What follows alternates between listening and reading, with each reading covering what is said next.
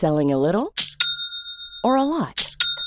Shopify helps you do your thing however you cha-ching. Shopify is the global commerce platform that helps you sell at every stage of your business. From the launch your online shop stage to the first real-life store stage, all the way to the did we just hit a million orders stage. Shopify is there to help you grow. Shopify helps you turn browsers into buyers with the internet's best converting checkout. 36% better on average compared to other leading commerce platforms. Because businesses that grow, grow with Shopify. Get a $1 per month trial period at shopify.com/work. Shopify.com/work. This week's Syrupcast is sponsored by Roam Mobility. Stop paying roaming fees. For unlimited talk, text, and data while traveling in the U.S., visit roammobility.com and order your SIM card today. Bring it! 2-4.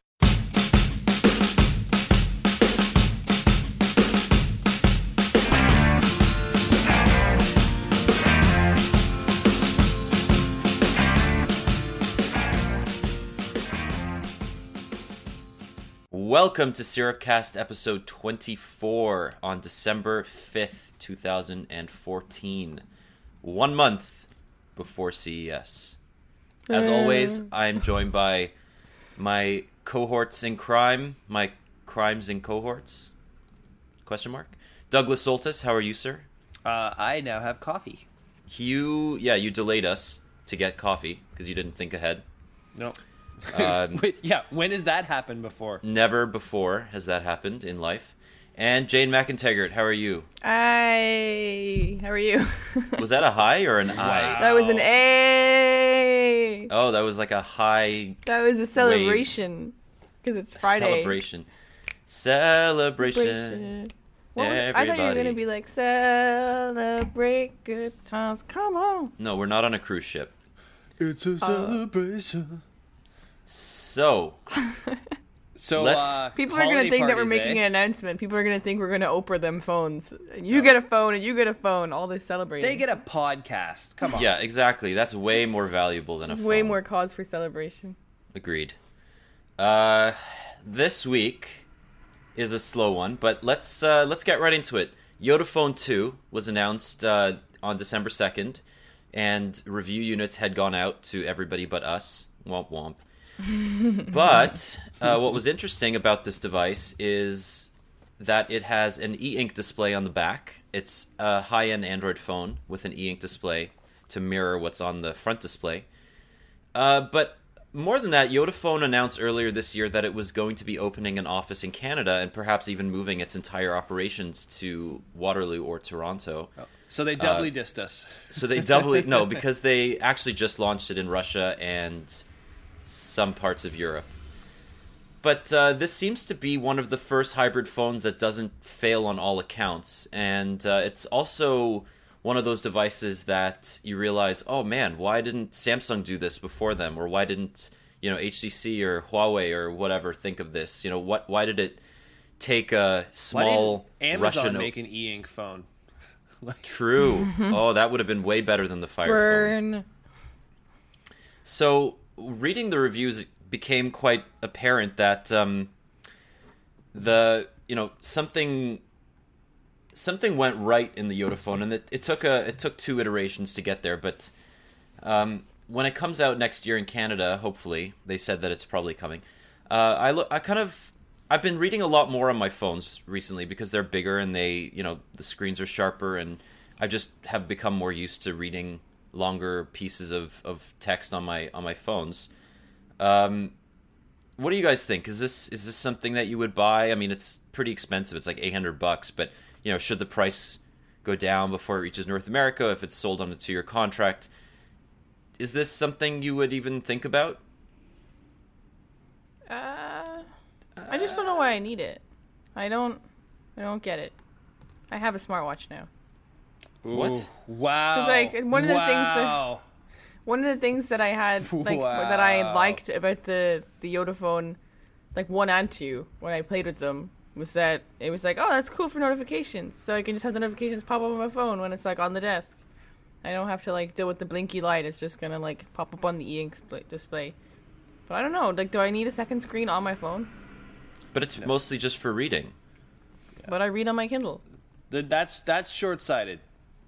But most people don't want to carry around a Kindle anymore. Yeah. But who was I talking to yesterday? Me? I don't know. I was at an event yesterday, and so when I was talking to someone, and they were saying that they were thinking of buying a Kindle because they were tired of reading on their phone because it was so uncomfortable. And this is not going to fix that problem. Whereas, like, but then they need to get a bigger phone. Yeah, is that uncomfortable hand size or uncomfortable? No, she was their like eyes get tired? my screen. Yeah, she was like the screen is small, so you can only display a certain amount of text.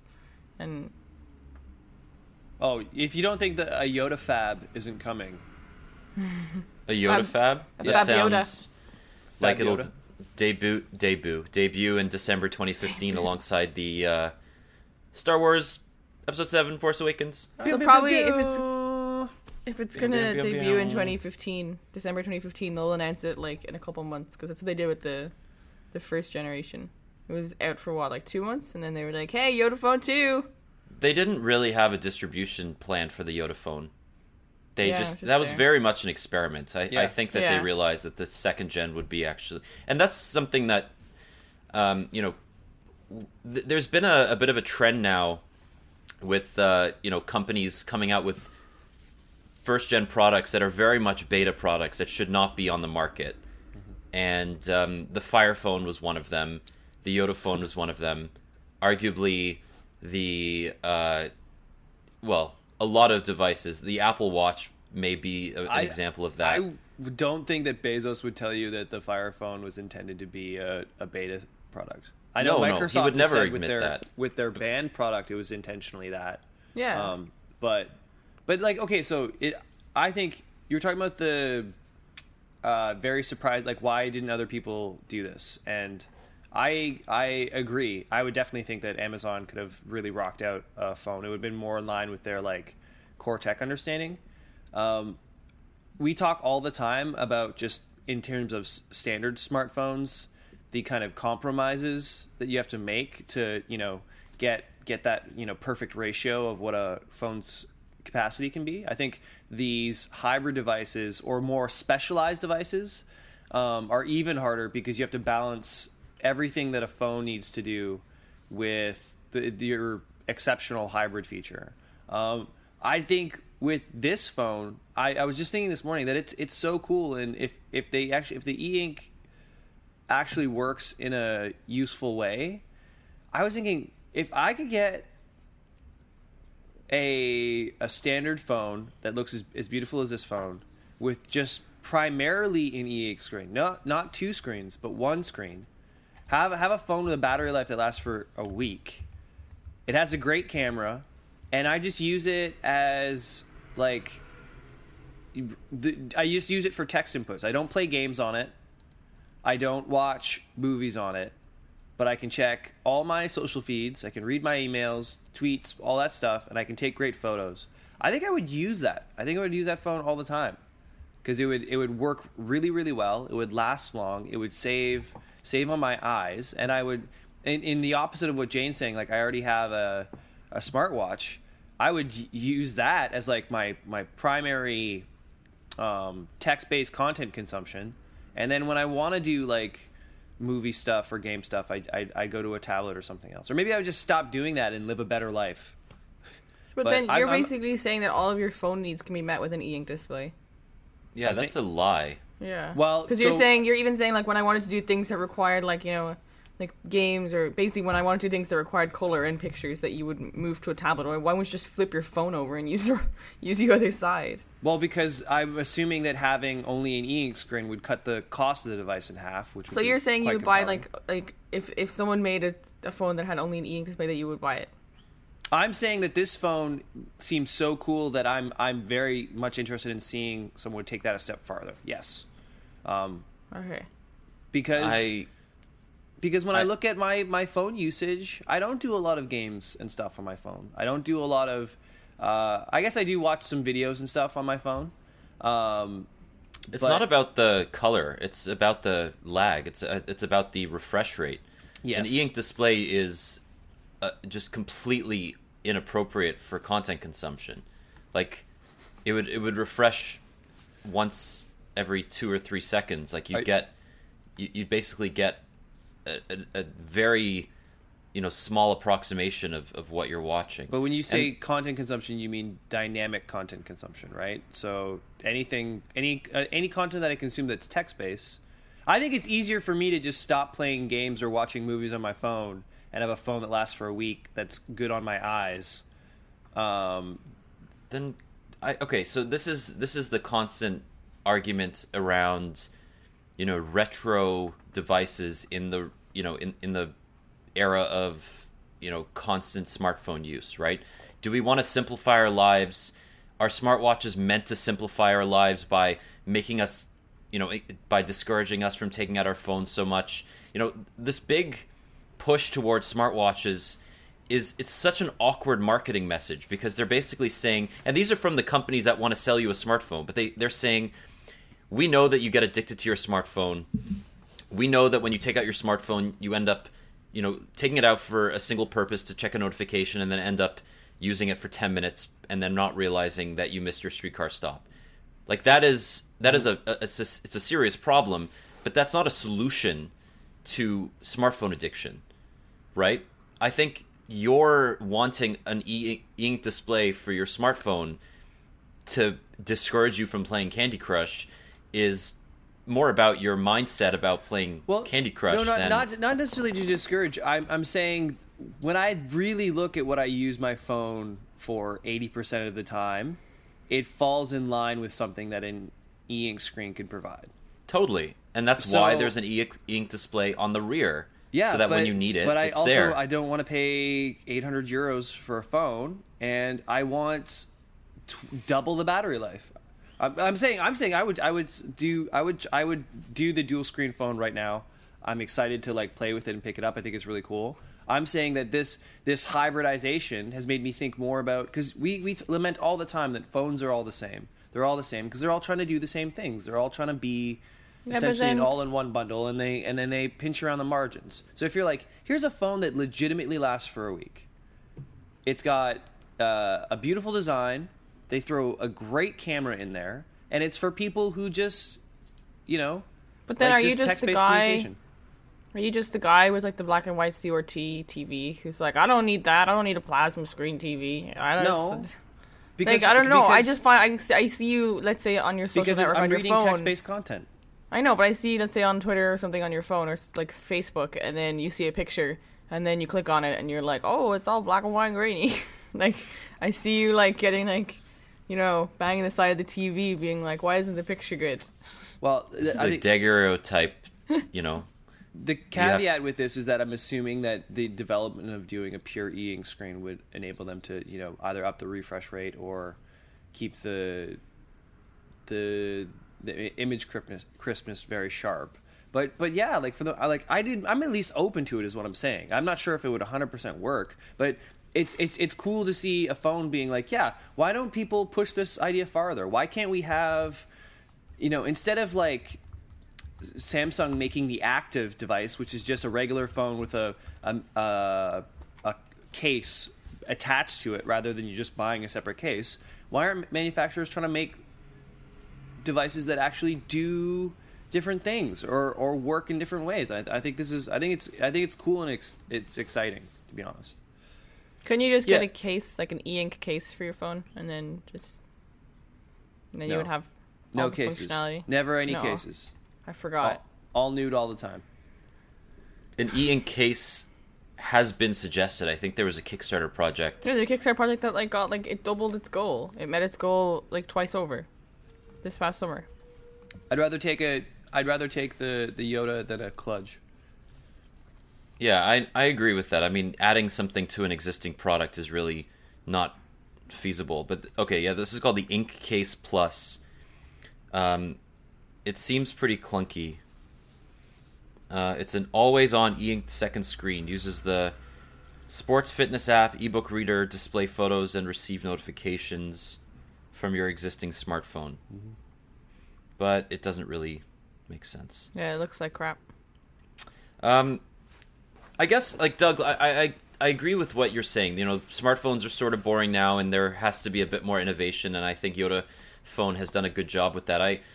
Another indication of this sort of clamoring for new form factors and new use cases is the Sonim, the XP7 Extreme Edition, and that's it's a bad name for a really interesting phone, and I've been using one for a couple of weeks. Is it actually called the Extreme Edition, or are you just following? No, it's called it's called the Extreme Edition because they're focusing. So basically, Sonim is a U.S.-based OEM that created phones for verticals like oil and gas and pulp and paper. Extreme verticals.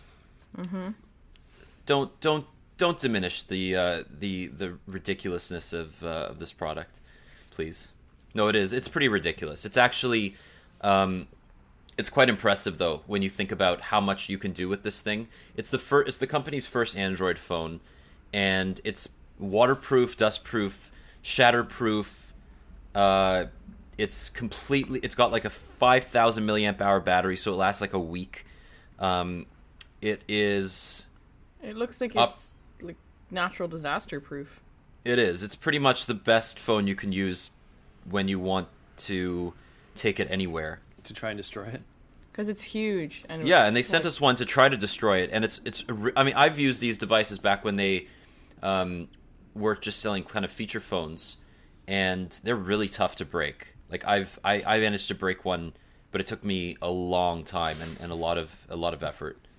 And this will appeal to a lot of people, but like there is demand for it because it's already almost reached its $150,000 goal, and there's still almost 2 months left, or just over a month left in the campaign. So, like this is good for companies that want to experiment with different form factors, and we'll link to this device in the show notes, but.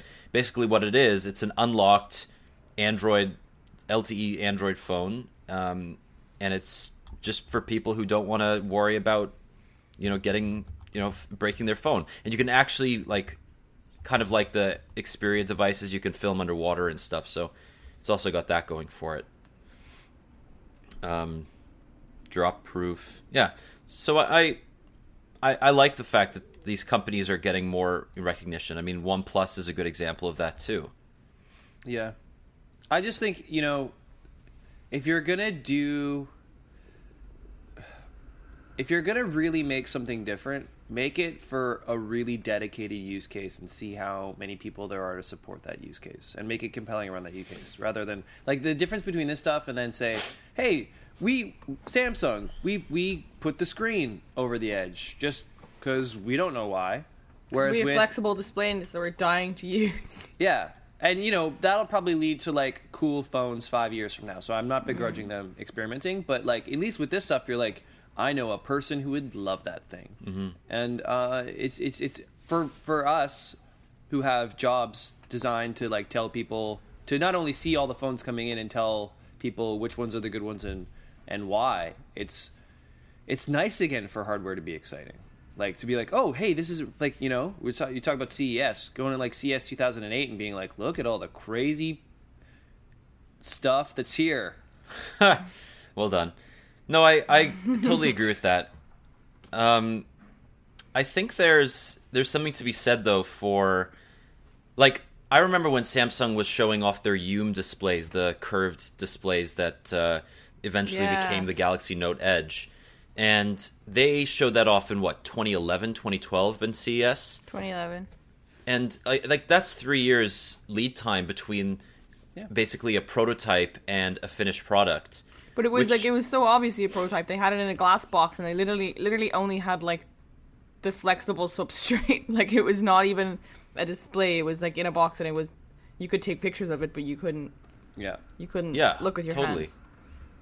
But when you see the reviews of the Note Edge, you think people were basically saying this is a great phone, but you should not buy it. That's the consensus I saw from most reviewers. You will get a really great Android phone from this, but it's way too expensive, and the Note 4 is an overall better phone. Did anybody left-handed review it? Yeah, Brad Mullen. Before he left for Weber Shandwick. So. One of the nicest guys in tech, Brad Mullen, who was the mobile editor at Engadget, left to become, a suit basically. Good luck to him. You're like, burn. I mean, all the best and everything. Well, what can I say? It's one more great writer lost to the workplace. To the Sparkle Industrial. To the workplace. Good censorship. That was lovely. But he's okay, we should make sure to go to his holiday party.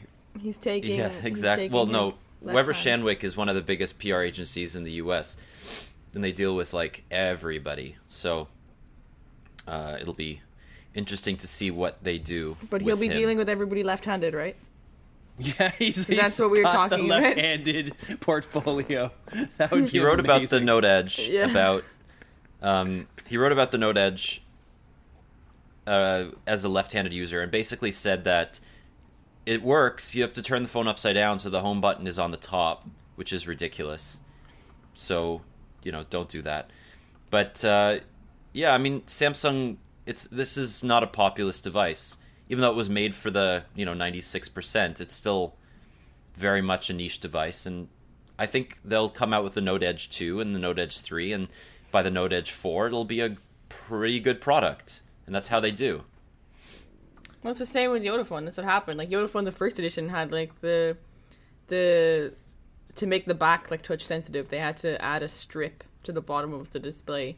They had like a touch sensitive strip on the back of the phone. So instead of the e-ink display being touch sensitive, they had this janky strip at the bottom that you had to use kind of like with your thumb as a cursor. It was really weird. It was like a trackpad, and it never worked. Yeah. Again, like that's not unusual when it comes to like first generation products too. I think we'll see a lot of.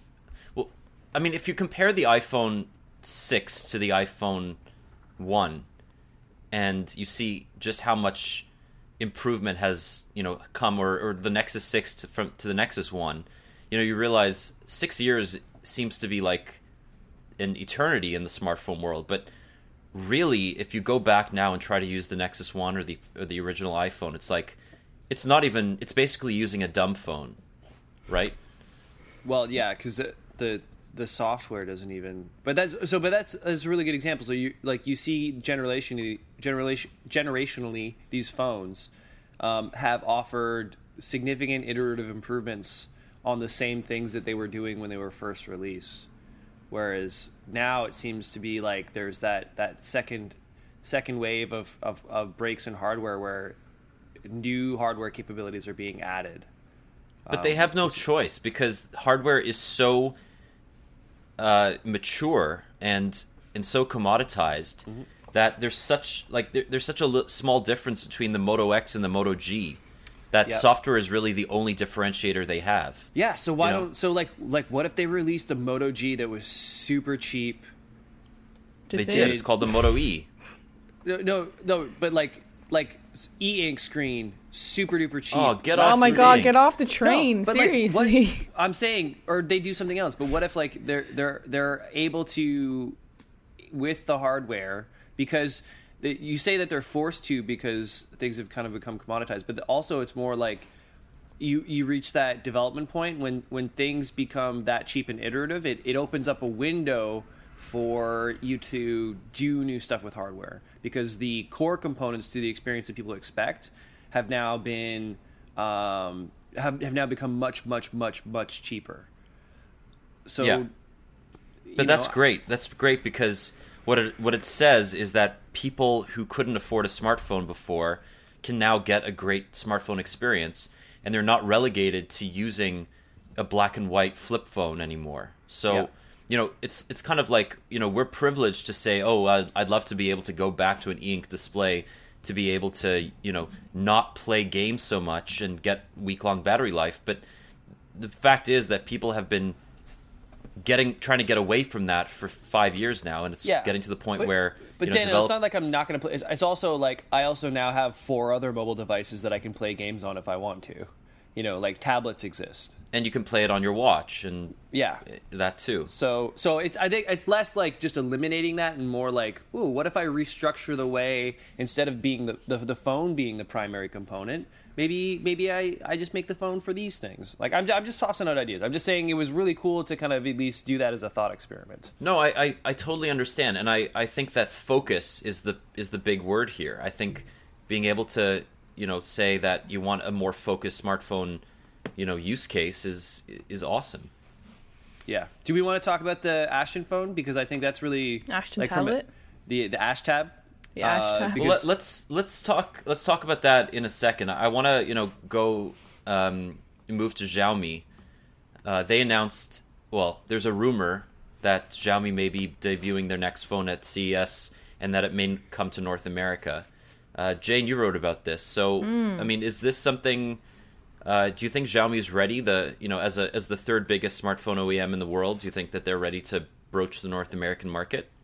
I think it's not a case of ready, because I think I mentioned in my post, like, you look at a company like Lenovo, where if you ask someone on the street, hey, like, would you ever buy a Lenovo phone? A Canadian or someone in the US would be like, they make phones, yeah. But they were like, they might be like, oh, my computer at work is a Lenovo, like I've used ThinkPads my whole life, but they would be like, oh, I didn't even know they made phones. And that's a perfect example of a company that would like to think they're ready, has the money to do it, and just couldn't make it happen, and then they bought Motorola. So, and that was one of the key things people said about the acquisition for Motorola, was that they were basically just gaining a foothold in the US market and in the European market, where their brand recognition wasn't doing much for them. So, Cat. So, yeah. Doug. Hi, Sorry. Cat. I've literally been petting my cat the whole podcast. He was kind of sleeping behind my laptop. Oh my god, the jokes are so easy. Don't let me do it. No wonder you were so distracted. So, I don't know. I think it's like you can have all the money and you can have the drive to do it, but it's a hard market to break.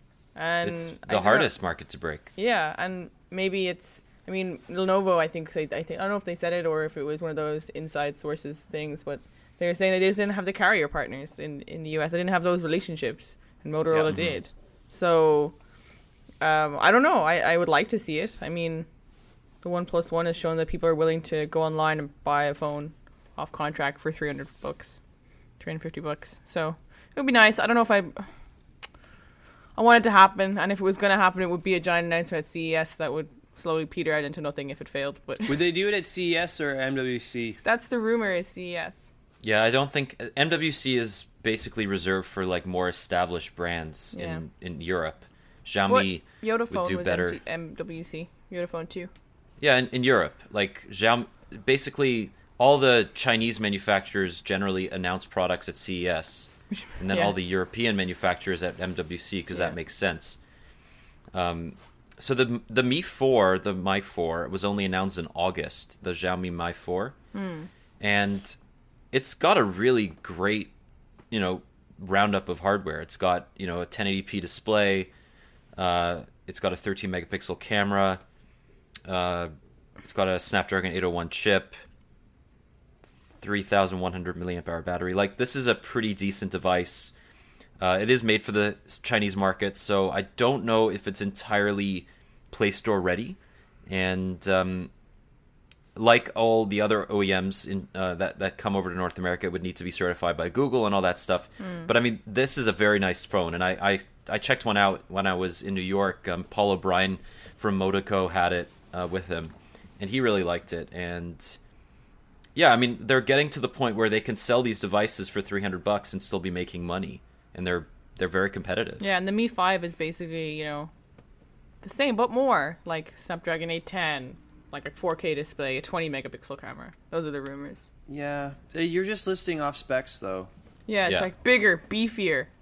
But like, it's like... I don't think, but the thing is, I think if your goal is to make a $300 phone, they don't need to do that. Well, I mean, it comes down to the software, too. Yeah. MyUI is actually a really interesting version of Android. I played with it back in the day when it, it's you can put it on as a custom ROM, and it's beautiful, but it's very much like Xiaomi initially created it as an alternative to iOS for Chinese people who couldn't buy an iPhone. So that was it. Like it has no app drawer. It's very iPhone-like. The UI is very colorful, and the latest version of MyUI looks a lot like iOS 8 or iOS 7. So, it's nice. It looks good, but Xiaomi needs to differentiate themselves. Yeah. So another company wants to come in and make a name for itself by doing the stuff that we already have. Yeah, pretty much. Lenovo, the Ashton phone. Tablet. Ash Tab. Could you imagine that thing's a phone? Good lord. It's enormous. I can't even imagine it as a tablet. Yeah. So this is the Yoga Tablet Pro 2. God Daniel always has to say Yoga that very Tablet slowly. 2 Pro, sorry. It's a mouthful. And it's a big tablet. It's 13 inches. It's got an enormous, like, very high resolution display. It's really well made. And yeah, I was super impressed by the build quality, man. Like, I was when that thing came in, or just even when we heard the announcement, I wasn't expecting much, to be honest. But I wasn't expecting to like it to just feel so good. Ooh, feels so good. It does feel so good, but you weren't like Lenovo, I don't know. Like, you don't think that the ThinkPads are sexy? I love the ThinkPads. I think Lenovo is the only manufacturer to buy a PC with. What? Look at this face. Do I think the ThinkPads are sexy? No, but you can't argue that the build quality is amazing. Okay. I think the ThinkPads are sexy.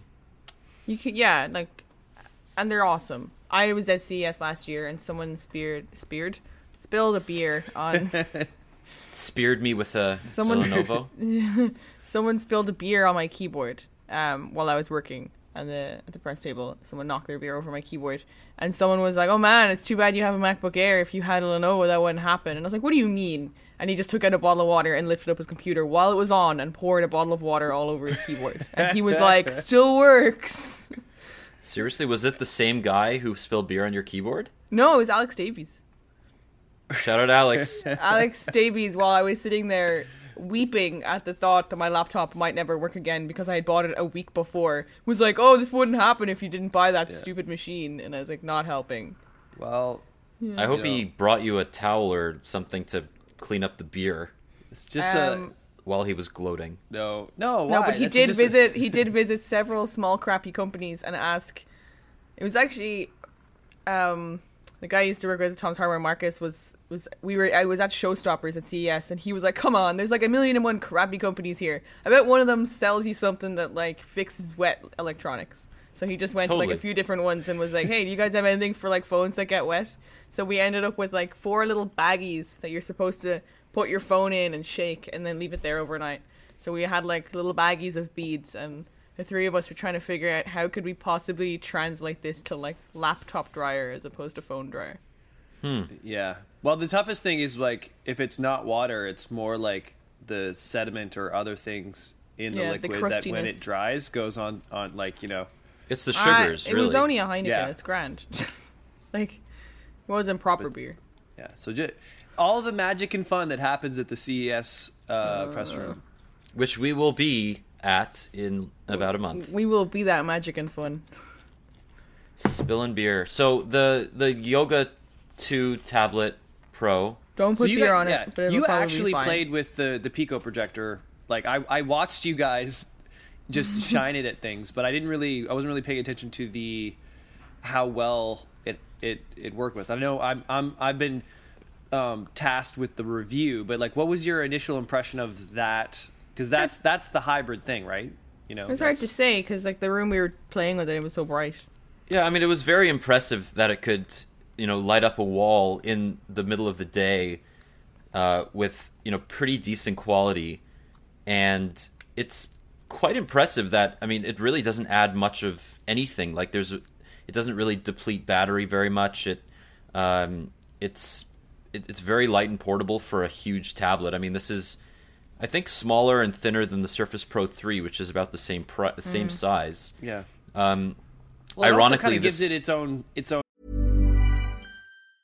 Hiring for your small business? If you're not looking for professionals on LinkedIn, you're looking in the wrong place. That's like looking for your car keys in a fish tank.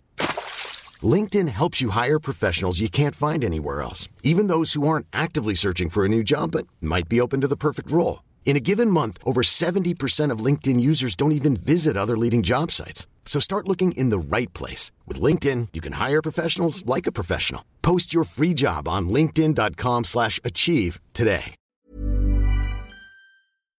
Stand too. Yeah, almost, right? And you can hang it.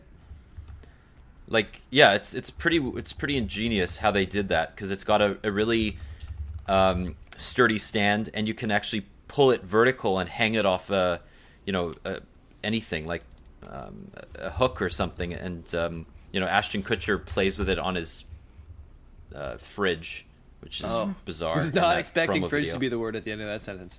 But yeah, I guess so for people who haven't seen it, the one thing that you should note is that the Pico projector works perpendicular to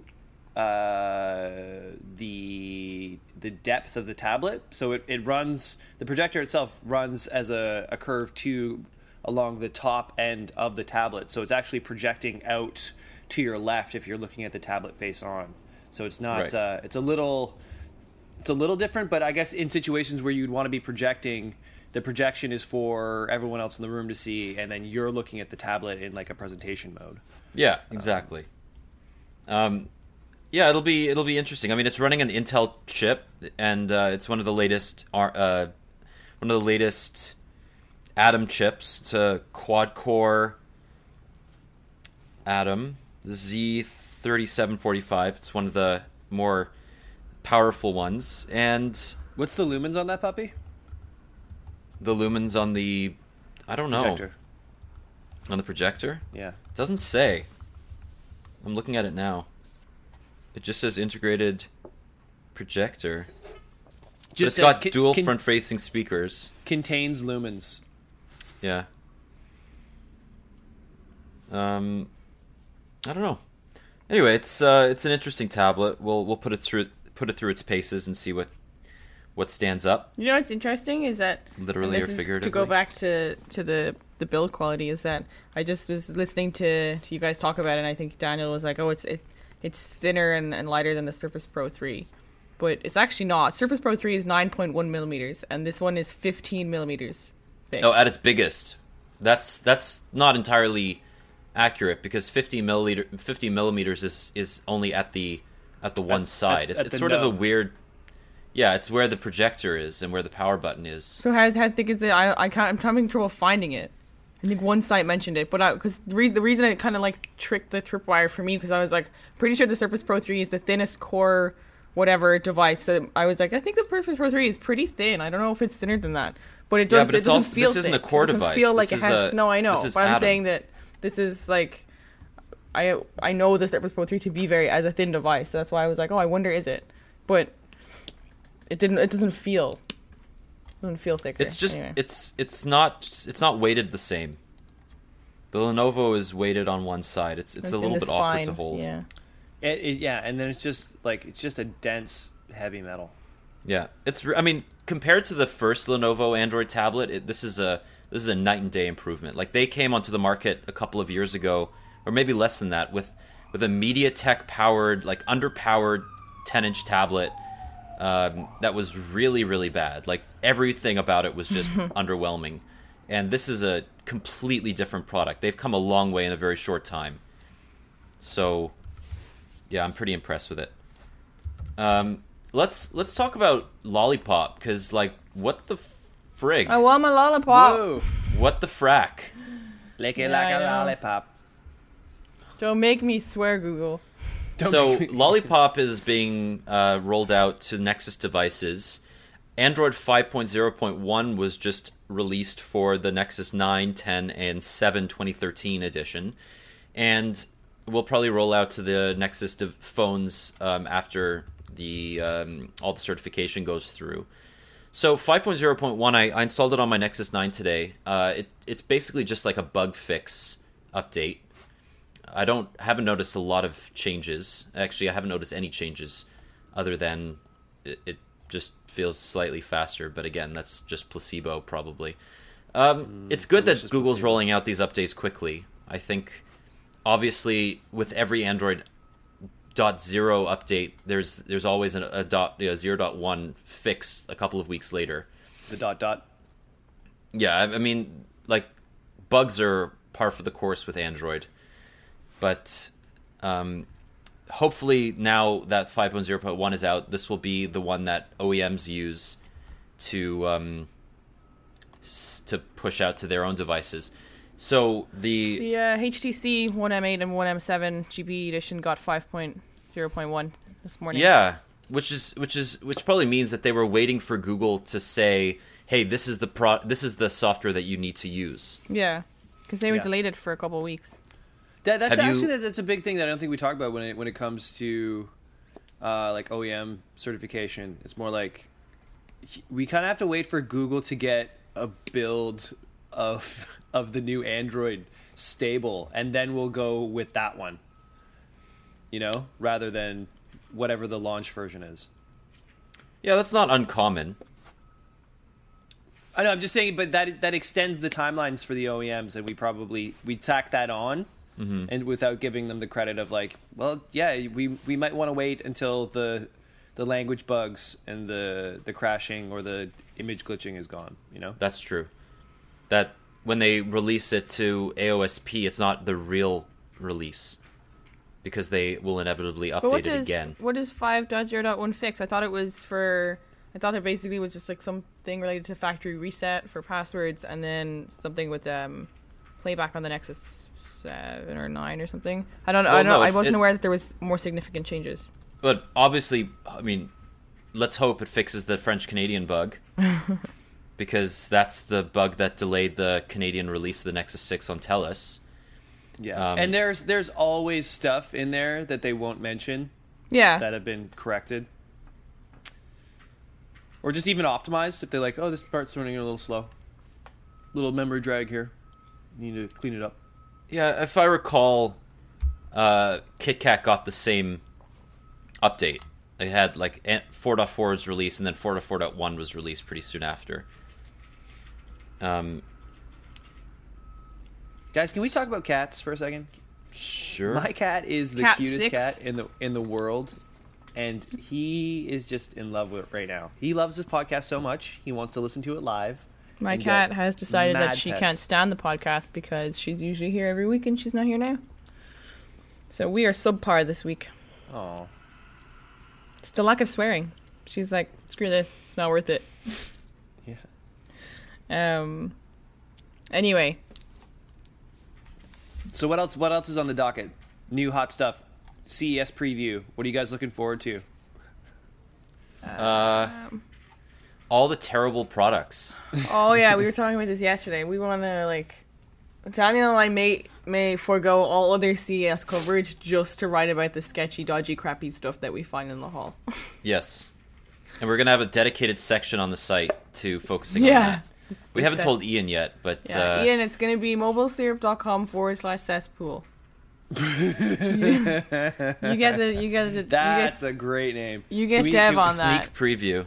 Yeah, wow. You get Dev on just that. Just an image gallery presented without comment. Yeah, you get Dev on that page, and we'll get on. We'll produce the content. We're gonna rock the Vine and the Instagrams, Mobile Syrup on Vine, social Mobile media, Syrup on Instagram, the Snapchats. We're gonna have a Snapchat channel. Oh, we have a Snapchat channel for Vegas. Which for Vegas, only totally. End well. I'm not even joking. And hopefully we're going to be able to use our phones down there because in years past the coverage on T-Mobile has been non-existent. Yeah. Coverage on most of the carriers is pretty brutal. At CES, super it's space. terrible. It is.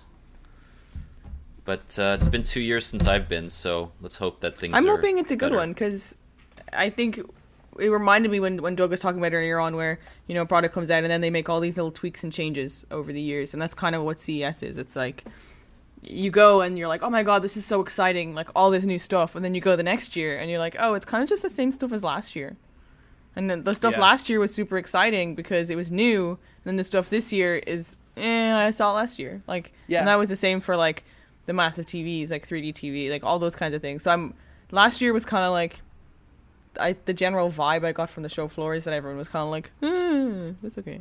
So I'm hoping that this year, of a pleasure delay. Like I don't think, we do events in a yearly cadence because of like business requirements and stuff like that. Yeah. But tech doesn't necessarily move at that speed. So I think you're right that like if you go every second year, you'll get a much better sense of like. But the thing where is, it's not industry even as reliable as every second year, because sometimes you can have 2 great years in a row, and then you can have 2 sucky years. That's true. So you just got to go every year and eat the tiny food and drink the fruity drinks. Survey. What do you think were like some of the best events you've ever been to? Like in terms of the year, like what years did you walk away and be like, oh my god, the future is now, or the future is in like 3 months? Like, is there an event, any year that resonates in your mind where you're like, that was just an explosive year of tech? Last year was pretty great for wearables. It was an interesting year for wearables because a lot of the wearables that we are seeing kind of come to fruition now and that we're taking for granted were just sort of prototypes back then. So last year was okay for wearables in that sense, but it was the year before that was like magic for wearables. Daniel, that was the year that I ran into you there. And that was the year that our friend Tom Emmerich was just camped out in the wearables corner on the show floor because everything there was so exciting. Yeah. And it was, the wearables corner was right next to the 3D printing, and they were like 3D printing food. And I was like, the future is now. I want 3D printed chocolate. Seriously. They were 3D printing chocolate bars, and it's like crowds of people. Computer, tea, like, Earl Grey, hot. Yeah. So that was pretty magical because the wearables. So last year was kind of like, oh yeah, this is like the wearable stuff that they're still working on from before. What are you excited for, Daniel? What do you expect? There's always a trend, right? Yeah, I really I wanted to. Like, the mobile stuff last year was pretty unimpressive. And in 2013, the only real announcements were the Huawei Ascend Mate and the Sony Xperia Z. And Sony does their big announcements every year, but I don't even know if they're going to be announcing anything this year because they just announced it as Z3 at IFA. Well, rumor has it they're going to keep going with their bad selves and their we'll see. Very brisk updates and go with the Z4. But you can't tell Sony nothing.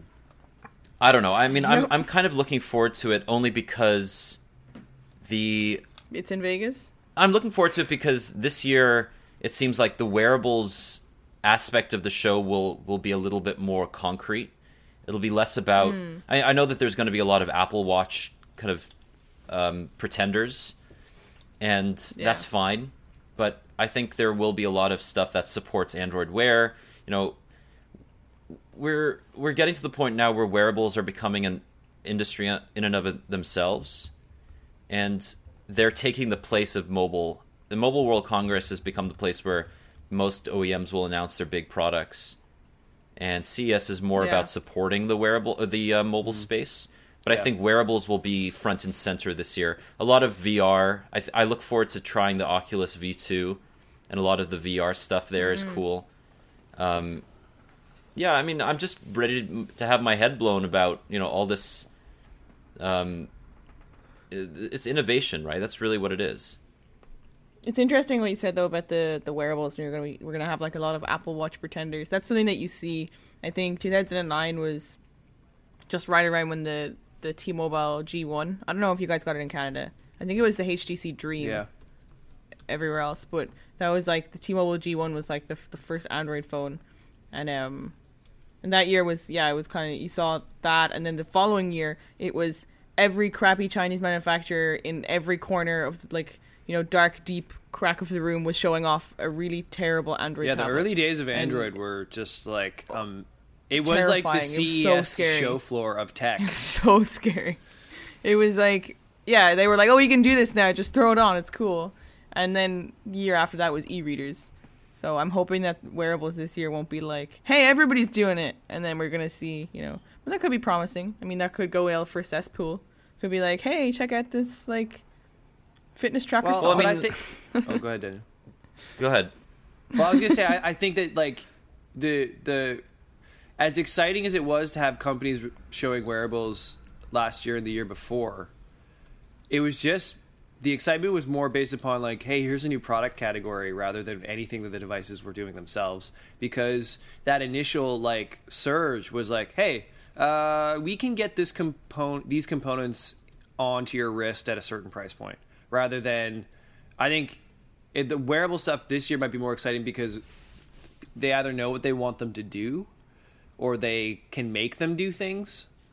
So I think this year for wearables will be, I don't know, maybe not exciting, but just more satisfying in terms of like... Yeah, it better be, because the last year I saw a beanie with an integrated headphones, and I was like, nobody wants this. And they were like, it's wearables. And I was like, no, you can't just like get like 2 layers of fabric and just like shoehorn like... Yeah. Do not put a toaster in my top hat and call it new tech. Can you imagine? Actually, please, someone at CES put a toaster in a top hat and we will cover it.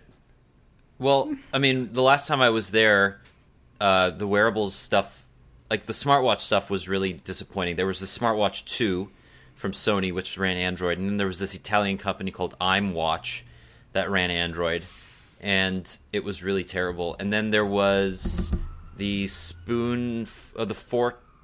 What was it? The fork company that... Oh, the vibrating fork that says "Slow down, fatty." Slow down, fatty fork. And I mean that's the kind of stuff you see at Pepcom. Radio Shack and Radio Shack. Eventually, it shows up at Pepcom and it ends up at Radio Shack. There was also a Bluetooth toothbrush. And it was like, yeah, we'll feed this data to the app that your dentist can download, and he can tell whether you're brushing for long enough for, properly. He knows anyways. Well, they know. He knows.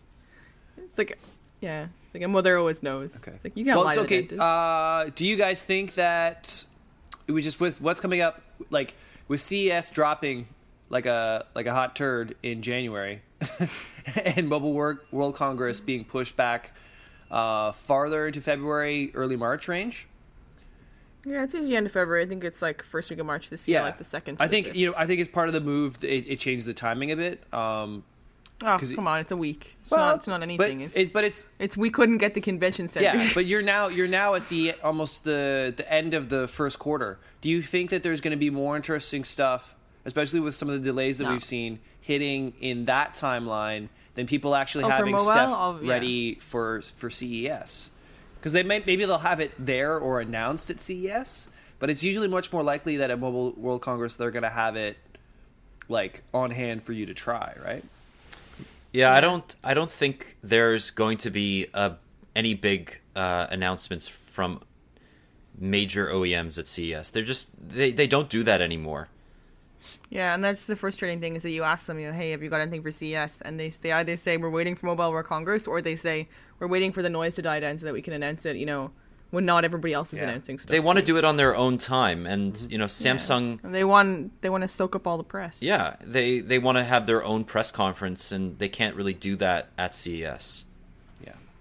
No, there's a lot of people at those companies where if you just ask them straight up why they're there, they'd be like, because we had to come because it's CES, but they don't have. Like they're looking for things to fill their booth with to make people want to come. Yeah, Microsoft decided not to go anymore a couple of years ago. It makes so much sense because their booth was always massive, and going to the Microsoft booth at CES is like going to the Microsoft store.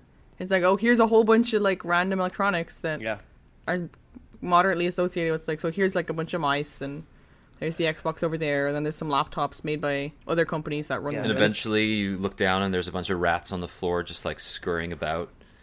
It's like, oh, welcome to Vegas. Tumbleweed with like a stripper caught inside. Porn fest. A tumble stripper. I gotta say, man, Vegas is the least favorite place to go to. If I never have to go back. No. Oh, come on. No. Vegas is the best. What about like Dreams. Des Moines, Iowa? It's like grown-up Disneyland. I think there's more fun to be had in Des Moines than in Vegas. Oh. At least I won't leave Des Moines. But you're the person who wants to give up your phone for an e-reader. Yeah. With a 3G connection. I don't know if we can trust anything you say. How much fun could you possibly be really representing? Well, compare that to walking down La Rambla in Barcelona. Like, come on now. I'm getting mugged. Because that's what happens to everybody who goes to Mobile World Congress. It's because they have to print on the back of the badges, remove your conference pass from your neck before you get on the subway. If you are carrying your passport, you are not making it home. Shout out Simon Sage, by the way, who had all this stuff stolen. But I think it's more pickpocketing than straight up mugging. But but that adds an element of European danger to the whole thing, right? Whereas speaking as someone from Europe, you don't need the danger aspect. From it's not necessary from technically Europe. But Vegas is just more just like 4:00 in the morning, counting your remaining chips, trying to get a comp drink. I don't think I've ever gambled at CES. Yeah, but that's the best part of it, is that you don't remember what stupid things you do because you're just so unhappy the whole week. This podcast took a very dark turn. It's not that dark. Well, we'll see. Ask us again in January. Exactly. Speaking of dark, Lumia 1030 is never coming out. Yeah, so sad. Well, hopefully Microsoft doesn't forget its high end, like it forgets its apps. Oh my God, yeah. So last night we were looking at our app roundup of the week, and we found this hashtag. Don't forget about your app, or what is it? Sorry, don't forget Jeff. your app. Don't forget your own app. Don't forget your own app. It's what Windows Phone users use to tweet at Instagram and Snapchat and all those Earmuffs, people. Snapchat doesn't have a I know, Windows Phone but app. the Snapchat, you'd be surprised, gets called out a lot. They're like, "Hey, great update for iOS. How about one for Windows Phone? Hashtag don't forget your own app." So, and it gets used all the time. Like I was like, this is a hashtag that gets used once a month, but no, there was like 7 tweets alone yesterday, and 7 doesn't seem like a lot, but that's a lot. It is a lot. Every day. Oh well, can't. So 1030 is not. It's also don't forget your own phone. Don't forget your own phone. Edition, Microsoft Edition. I don't know. I mean, it makes sense. The 1020 is still sort of a relevant device for Microsoft, but they've supplanted the 1020 with the 930 and the 1520. So even though none of them are in Canada, they're still better phones in many ways, except for the camera. Yeah. Microsoft right now is way more focused on mobile, not in a hardware way. Yeah, and they want to build really great experiences for Android and iOS because that's where the market is. Yeah. So they just purchased that email company, or that company that makes Acompli. Acompli. And I think it's so tough signing up for a device and a platform, and I think that consumer confidence needs to be really high, and I don't think consumer confidence in Windows Phone, despite the amount of phones that they're selling, which are decent, I don't see Microsoft really making that a priority. They're not really selling in any great quantity, and the phones that are selling are not the high-end phones. They're the 530s, 535s, 620s, 630s, which, that makes sense because that's a market that iOS has not dominated, and it's easier to go up against cheaper Android phones that aren't always as good.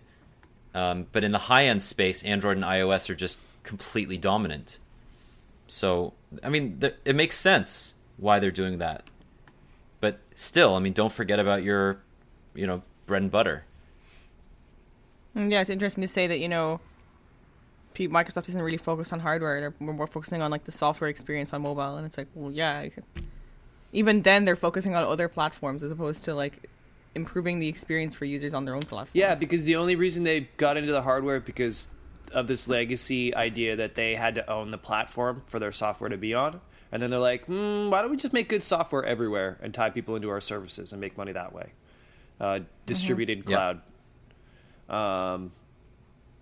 Office 365 is a good example of that. Yeah. And Jane, you went to a summit yesterday all about that. Yeah, and it was one of the things that it was slightly surprising, but it goes to show the kind of shift that's happening in Microsoft's cloud and mobile divisions, which was that they were on stage and they were talking about. Am I back? You're back. Okay. Yeah, you're back. Now. It was really interesting. It shows the shifting face of cloud and mobility at Microsoft is that you've been at Microsoft events before where Steve Ballmer, threatens to smash someone's iPhone because they dare bring the iPhone with them. And then you have yesterday, which was they're talking about how, you can work on any device that you want. And the guy on stage giving the keynote was like, yeah, so I can just like pull out my iPad and like, and then, yeah, that was, is that calculated because they just released like updated iPad apps. But it just goes to show that they're like, we want you to get the best experience across all your devices. Yeah. And it's the same as one of the way they develop their features, I guess. Julia, who I was talking about, she's the head of their Office 365 division, and she was saying a lot of corporations spend a lot of their time worrying about what their staff are doing and how they can stop them from doing it. I was like, we don't want them to share. Yes. Shout out cats. We don't want them to share. We don't want them to send this attachment to someone else, so we're not going to let them forward it. But they're really just going to turn around and forward it using Gmail, or they're going to put it on Dropbox and forward it that way. So she was saying, Microsoft Now is about how can we enable people to do what they want to do instead of forcing them to figure out workarounds. Because she was like, that's what people do. If you don't give them a way to do it, they'll just find a workaround. Yeah. And it's interesting. So, and that with that though, because so we're Slack users. The other thread that's coming through is workflows starting to happen in the app. So like everyone's trying to build in extensions into Slack so all the only thing that would ever happen in email is like what email is for, versus everyone just living in a Slack world that plugs into every other application that's just kind of theirs as a home. Yeah. And Microsoft said that too. They were talking about how people have been saying email is dead for the last 10 years, and it's not. It's just that you can't use it for everything, and it's not good for everything. Yeah. So, you should be sharing your attachments on OneDrive as opposed to emailing them back and forth and back and forth. So, but anyway, so Microsoft is doing great things for mobile, but their hardware is still not great. Yeah, I think their hardware, it's kind of, they're doing what BlackBerry's doing in a sense, is they're saying Windows Phone is the best portal for Office and Windows applications, but you can do everything you would want on other platforms as well. Like BlackBerry wants to be able to control BlackBerry devices, but they're also saying, hey, with BES 12 you can also control iOS and Android, and we're cool with that because we're a software and services company. Because when you're forced to do something because of the business reality rather than it being in your company culture or that you really want to do, it usually doesn't work out that well. How many companies exist right now that are legit hardware software companies? One, and that's Apple, and they're the only one. Google isn't. Samsung isn't. Microsoft tried, and despite releasing some good physical hardware, can't get the platform aspect down, or in being late, couldn't offer something so compelling or just defeat the network benefits. It's much better to have these companies who, and you BlackBerry as well, who are good at doing what they do, rather than trying to have a soup to nuts experience and then failing, right? Yeah. Soup to nuts. I gotta stop using soup to nuts. I don't know what I missed. I think we're having network problems. Can our bandwidth nice handle this many cats? Nope. I don't know what's going on here. The cats are really high resolution cats. Yeah. Nope. The fur density name of our is really podcast, High Res Cats. High res cats. Cat width. Yeah, but I think it's like, it's interesting that their attitude towards, hey, people in your workplace are already doing this. They're just doing it in ways that you don't want. So we should just give them ways to do what they want to do on Microsoft products, and that extends to their hardware. It's like, hey, people are going to use their iPads regardless. Let's just make sure they're using Office 365 on the iPad. Yeah. So it's awesome. So that is that's about it. We wanted to talk a little bit about our fantastic listeners. And last week we had some great discussion around piracy and in-app purchases. And if you want to check those out, they're on the thread for our Dread Pirate podcast, episode 23. Thank you everybody for listening. have some specific shout-outs that I wanted to make, but I can't find the link. Here it is. Everybody, thank you for encouraging us to swear. Unfortunately, Richard and it's not gonna happen. Jason and Clinton, we are hemmed in, unfortunately, because we'd like to bring our listenership to a broader audience, and that means having a clean rating on iTunes. So unfortunately, we're not going to be swearing anymore. But everybody, thank you so much for writing about your experiences with free-to-play and piracy. And I totally understand, Canada is a very strange environment where you are often forced into pirating TV shows that you can't legitimately buy without spending $40 to $80 on a cable subscription every month. And I think Crave TV just got announced this week, and that's a good example of another kind of backwards-facing digital product that's reliant on the TV subscription to work properly. And I'd like to talk about that in a future episode. Keep an eye out for our tete-a-tete, and maybe in this podcast post, write some comments on that or on that post, and then we'll take it up like next week or something. Yeah, no, I'm gonna leave a question to the readers this week or the listeners this week. Do you think that Xiaomi is something that you would want to see happening in North America? Do you think that the third biggest smartphone OEM has a good chance of penetrating this very dense North American smartphone market? And is that like OnePlus One or like OnePlus? Do you think that there's a demand there for high quality, low cost flagship Android phones, even if they don't run sort of a stock Android experience? So we're going to leave it there. And one more thing. Douglas, Richard Wangley said in the comments that he came to watch the video specifically to see the jumper that your grandma sent. He said sweater, Jane, sweater. He said racism, I'm pretty sure. But anyway, if you could tweet out a picture of your jumper, that would be brilliant. Okay. Because Richard really wants to see it. Well, because he... All right, done. It'll happen. It'll be on the Instagrams or the face tweets. Yeah, do it. No, just because he said the video quality was too switchy uppy, so he couldn't get a propaganda gander at it.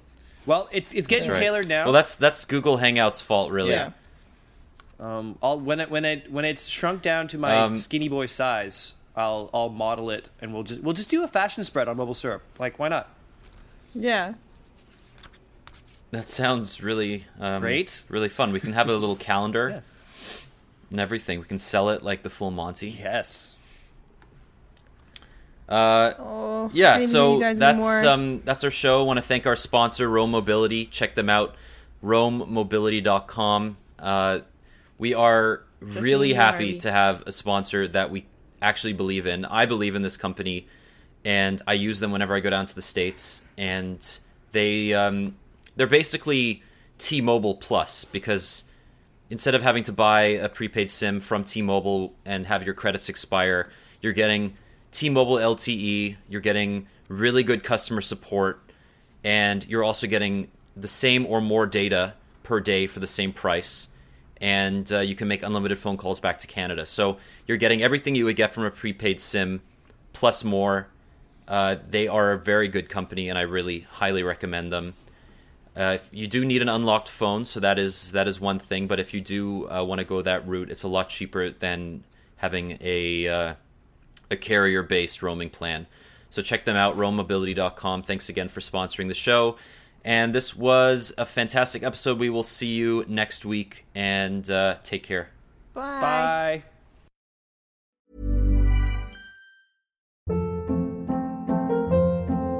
Hold up. What was that? Boring. No flavor. That was as bad as those leftovers you ate all week. Keke Palmer here, and it's time to say hello to something fresh and guilt-free. HelloFresh. Jazz up dinner with pecan-crusted chicken or garlic butter shrimp scampi. Now that's music to my mouth. HelloFresh. Let's get this dinner party started. Discover all the delicious possibilities at HelloFresh.com.